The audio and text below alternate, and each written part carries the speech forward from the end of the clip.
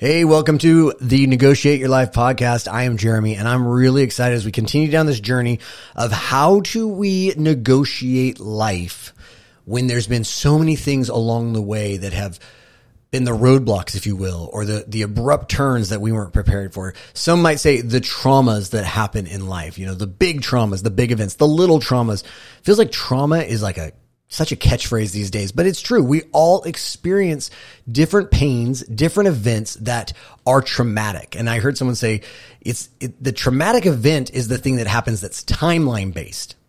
And that's not the issue. There are going to be things all along our road. Some are going to be huge. Some are going to be small, and they are all along the timelines of our life. These events that are traumatic, but real trauma, the trauma that sticks with us is the way that we process or learn to process those events. And I discovered on my journey that there were events that I would have said, oh yeah, those happened and they're over.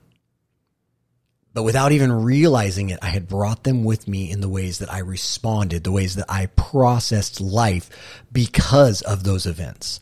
And as we go through this journey, I'll continue to tell you little bits, little pieces that were for me, but what good does that do you if you don't find something that is for you? And I want to say this, like one of the first things that I learned, which prepared me for the next several months, was the idea of regulation and how when we experience traumas, it dysregulates our system. And our system wants to be balanced. Our system wants to be regulated. And I had a traumatic event that happened to me at a very young age, and it dysregulated my system. And I didn't really know how to handle it, and therefore I internalized it, and I began to process life to cope with it at a very young age, probably in a way that wasn't the healthiest because I didn't know how to at that age. And then as I got older, I had another traumatic event. We all do, right? Trauma happens. Traumatic events happen. If you were alive during 9/11, regardless of where you were at, that was a traumatic event that you remember where you were the day those planes crashed into the World Trade Center. You remember it. You didn't have to be directly related to one of the victims. You didn't have to be a victim. You were impacted by that trauma. And it's likely you were able to regulate, though. It's likely you were able to, work through that. You got onto the next time you got into a plane, you might have thought about it for a second, and then you work through but I'm not in danger. Planes are flying now, and you worked through it. It didn't affect everything in your life. If you've ever been in a car accident, that's going to leave an impression that the next time you get into a car or you see someone kind of swerve, that it causes a reaction. Your body dysregulates. It remembers what happened and it wants to protect, right? Because what does trauma cause? Trauma causes us to go into fight, flight, freeze, or fawn. And so the trauma is in how we process after the traumatic event. And so when I was younger and those things happened, both at first when I was pretty young, and then again when I was 15, and then again when I was 16, when I was diagnosed with cancer, those were major traumas. Those were big T traumas. There's all the little ones too, like the girlfriend that breaks up with you, the boy who makes fun of you, little things like that. But the big T traumas was what I was working on while I was on this journey, as I've been on this journey. And it wasn't in getting sick. Yes, that was the traumatic event. It was how I learned to process life after that. It was walking into a coffee shop and smelling what smelled very similar to a chemotherapy lab and literally becoming nauseous after just walking in because it reminded me of that traumatic event. And then my body would get dysregulated. And eventually over time, I would remember, but I'm not sick now. And my body would stop responding that way.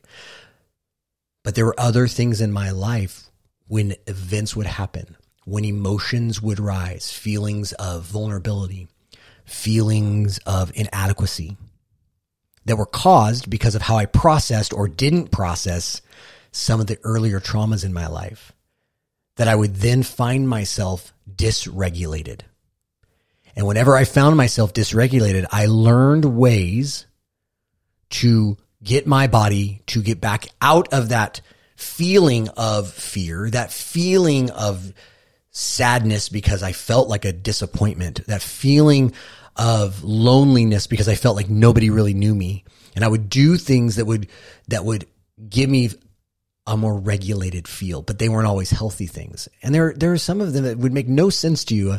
I was really good at work. And so I would go find a new job, a new venture to pursue. And I was actually pretty successful at almost anything I've ever pursued. I've done really well in it. We've built businesses. I was a pastor. I was a cop. I was a negotiator. I was all of those things, and I did very well at them. And so for a season, that would make me feel regulated, and my system would stay out of that trauma, and I'd feel good until something happened that cued that dysregulation again.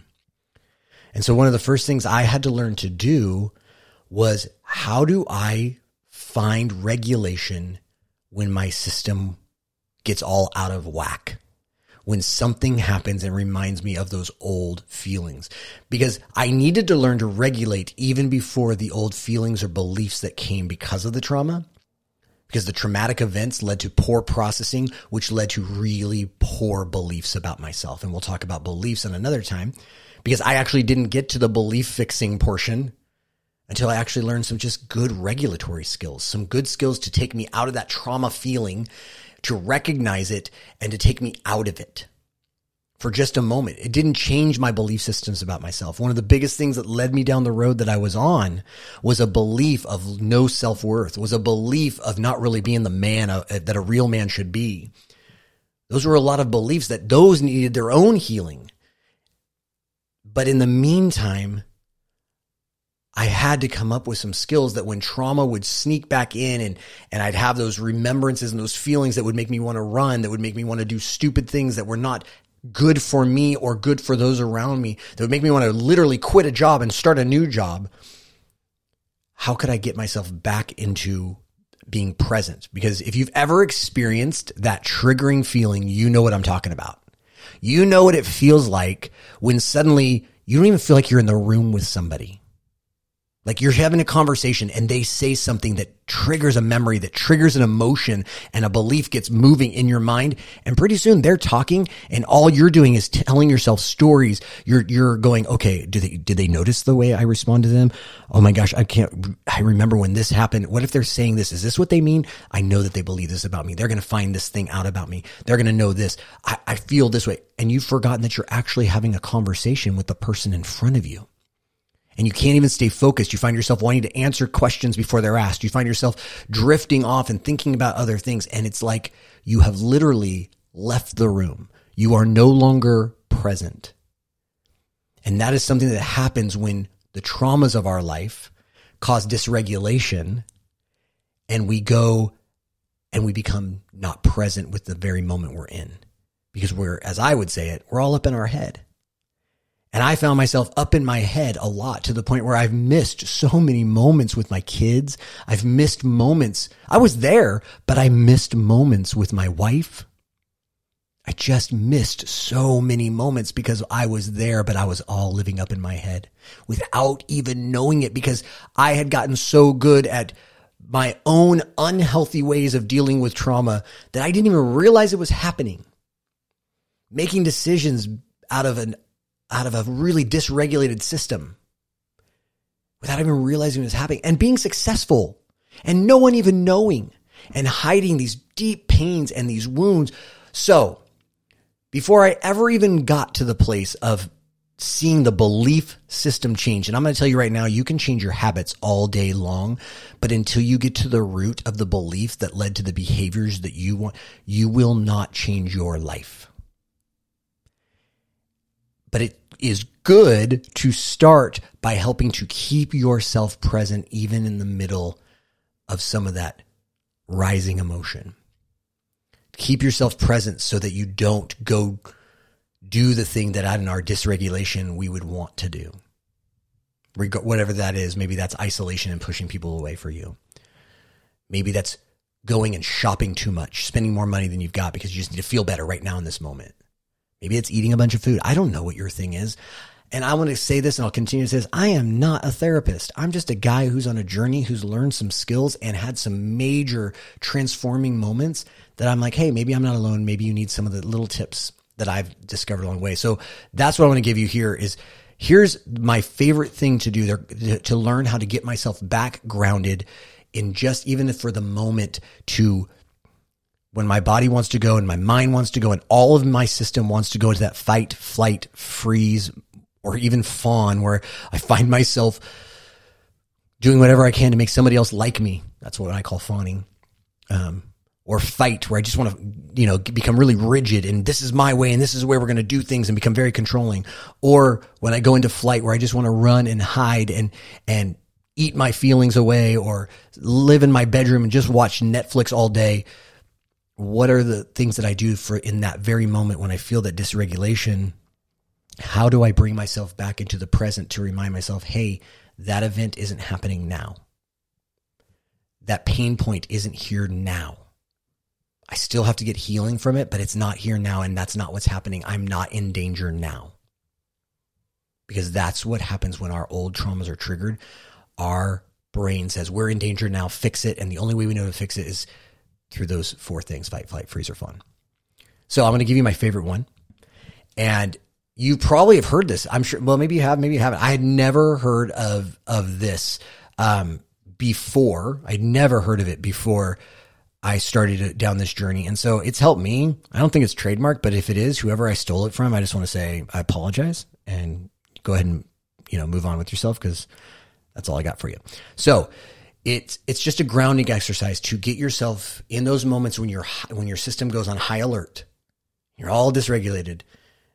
It's a simple way to take a moment, to take a breath and ground yourself and say, okay, I'm here. I'm in this moment right now. It's called 5, 4, 3, 2, 1. Take a moment and you take a big breath in, and then breathe it out. Look around you, see the world that's around you. And you look for 5 things that you can name. 5 things you can see that you can name. Like right now, as I'm here in my recording office, I can see my wall clock. That's at 3 o'clock. I can see my camera. I can see my car out the window. I see my water bottle. And I see my journal. 5 things you can name that you see right there in front of you that are in that very moment right there. 4, what are 4 things that you can feel, physically feel right now? I just reached out and I touched my keyboard. I put my hands on my workout shorts. The beauty of a podcast is you can do it in your workout shorts. Felt that. I just grabbed, you can hear it. I've grabbed my microphone handle. That's 3. And then I've got this little fidgety thing that runs the lights for my camera, and I can spin it. 5 things that I can feel. 4 things that I can feel. 5, 4, 3. What are 3 things that you can listen to right now? As I just stopped talking. Car just drove by. The fan in my office is going. I just moved my feet and I could hear them move across the ground. 3 things that you can hear, that you can name them. Name them. 2, what are 2 things you can smell? Take a big breath in. What do you smell right now that you just go, oh, I know that smell. I've got a candle next to me that I can smell. This is going to sound really weird, but sometimes I'll just put the back of my hand up to my nose and I can smell the soap from my skin. Hopefully I've washed my hands recently and I can smell the soap from my skin. And then finally, what's one thing you can taste? One thing you can taste. It can literally be your saliva. What's one thing you can taste right now? Maybe you have a drink in front of you. Maybe there's a little bit of food there. Maybe it's just your saliva and you just take a swallow and you can taste it. Here's what happens when you do that, when your body gets all heightened and you need to get yourself back to being present for just the moment before you go out and make a decision to allow the rest of your brain to just take over. It allows you to calm down. It allows you to bring you back into this moment. And I will tell you, there have been moments that I can't do 5, 4, 3, 2, 1, but I learned something that I can take my hands as I'm sitting here at my computer desk as I'm recording this. And I'm thinking to myself, because one of my self-beliefs that I work on is that I'm I'm too much or not enough all at the same time, and that whatever I'm saying is not making sense to you as you're listening to this right now. And this is a longer podcast. I'm already at 15 minutes, all the things that I'm already thinking, and it can cause me to get into my head. So what I have to do is bring myself back to present. And so I take my hands and I put them on the chair and I squeeze the material in the chair and I rub my hands back and forth across it, because if I can feel that, then I'm not up in my head. I'm right here in this moment. So sometimes even in the middle of a conversation, my wife will notice that I'll go sit on the ground and I'll rub the carpet, or I'll put my hands on the couch and I'll just rub it. That's just one of those things, something I can touch, but it keeps me here. It keeps me in this moment right now. So I want to give you that, because as we start talking about all these things, I'm just going to give you the tools I learned. And that didn't help me to feel better about me until it did, because suddenly I wasn't making rash decisions. I wasn't doing things out of this panic mode. In the past, I would have stopped recording the minute I saw that I was at 15 minutes. I would have stopped. Like, I can't do this, never mind. And I'd go in my room, I'd go watch some series on Netflix, and I'd come back in 2 weeks and I'd try and record again. But today, when my system gets dysregulated because of those beliefs, I take a moment and I pause. I get myself grounded. I come back into this moment. Are those beliefs still there? Yep, there's a part of me that still says nobody cares what you have to say. It's still there. But in this moment, as I regulate, take my system and get it out of high alert, just by bringing myself right into this room, I can take my next step. So I want to encourage you, remember, it's 5 things that you can look at and see right now that you can name, 4 things that you can look at, or excuse me, that you can reach out and touch and feel. They can be on you too. So don't start grabbing at strangers. That's awkward. But that you can feel right now. 3 things that you can hear and that you can name, 2 that you can smell, and 1 that you can taste. If you can do that in those moments when you just want to run and you just feel your system and you just take a moment to do that, big breath in, big breath out, and then start to name those 5, 4, 3, 2, 1 things. Watch what happens. And then, you know what's crazy is you'll start doing things a little bit differently, because you'll slow down and you'll be more present, and it will begin to impact some of the beliefs you have about yourself, because you won't be proving yourself right by doing things that you didn't want to do anyways. So I hope that helps you. 17 minutes. I know I went over. I hope that helps you today to just give you one little tool in your tool belt. I learned that about a weekend. Next time, I'll give you a couple more things that I learned, and we'll just continue to learn, how do we negotiate our life when it's full of trauma and full of pain, full of good, full of bad. It's just life, and it's got all kinds of twists and turns. So thank you so much for being with me today as we learn to negotiate our lives together.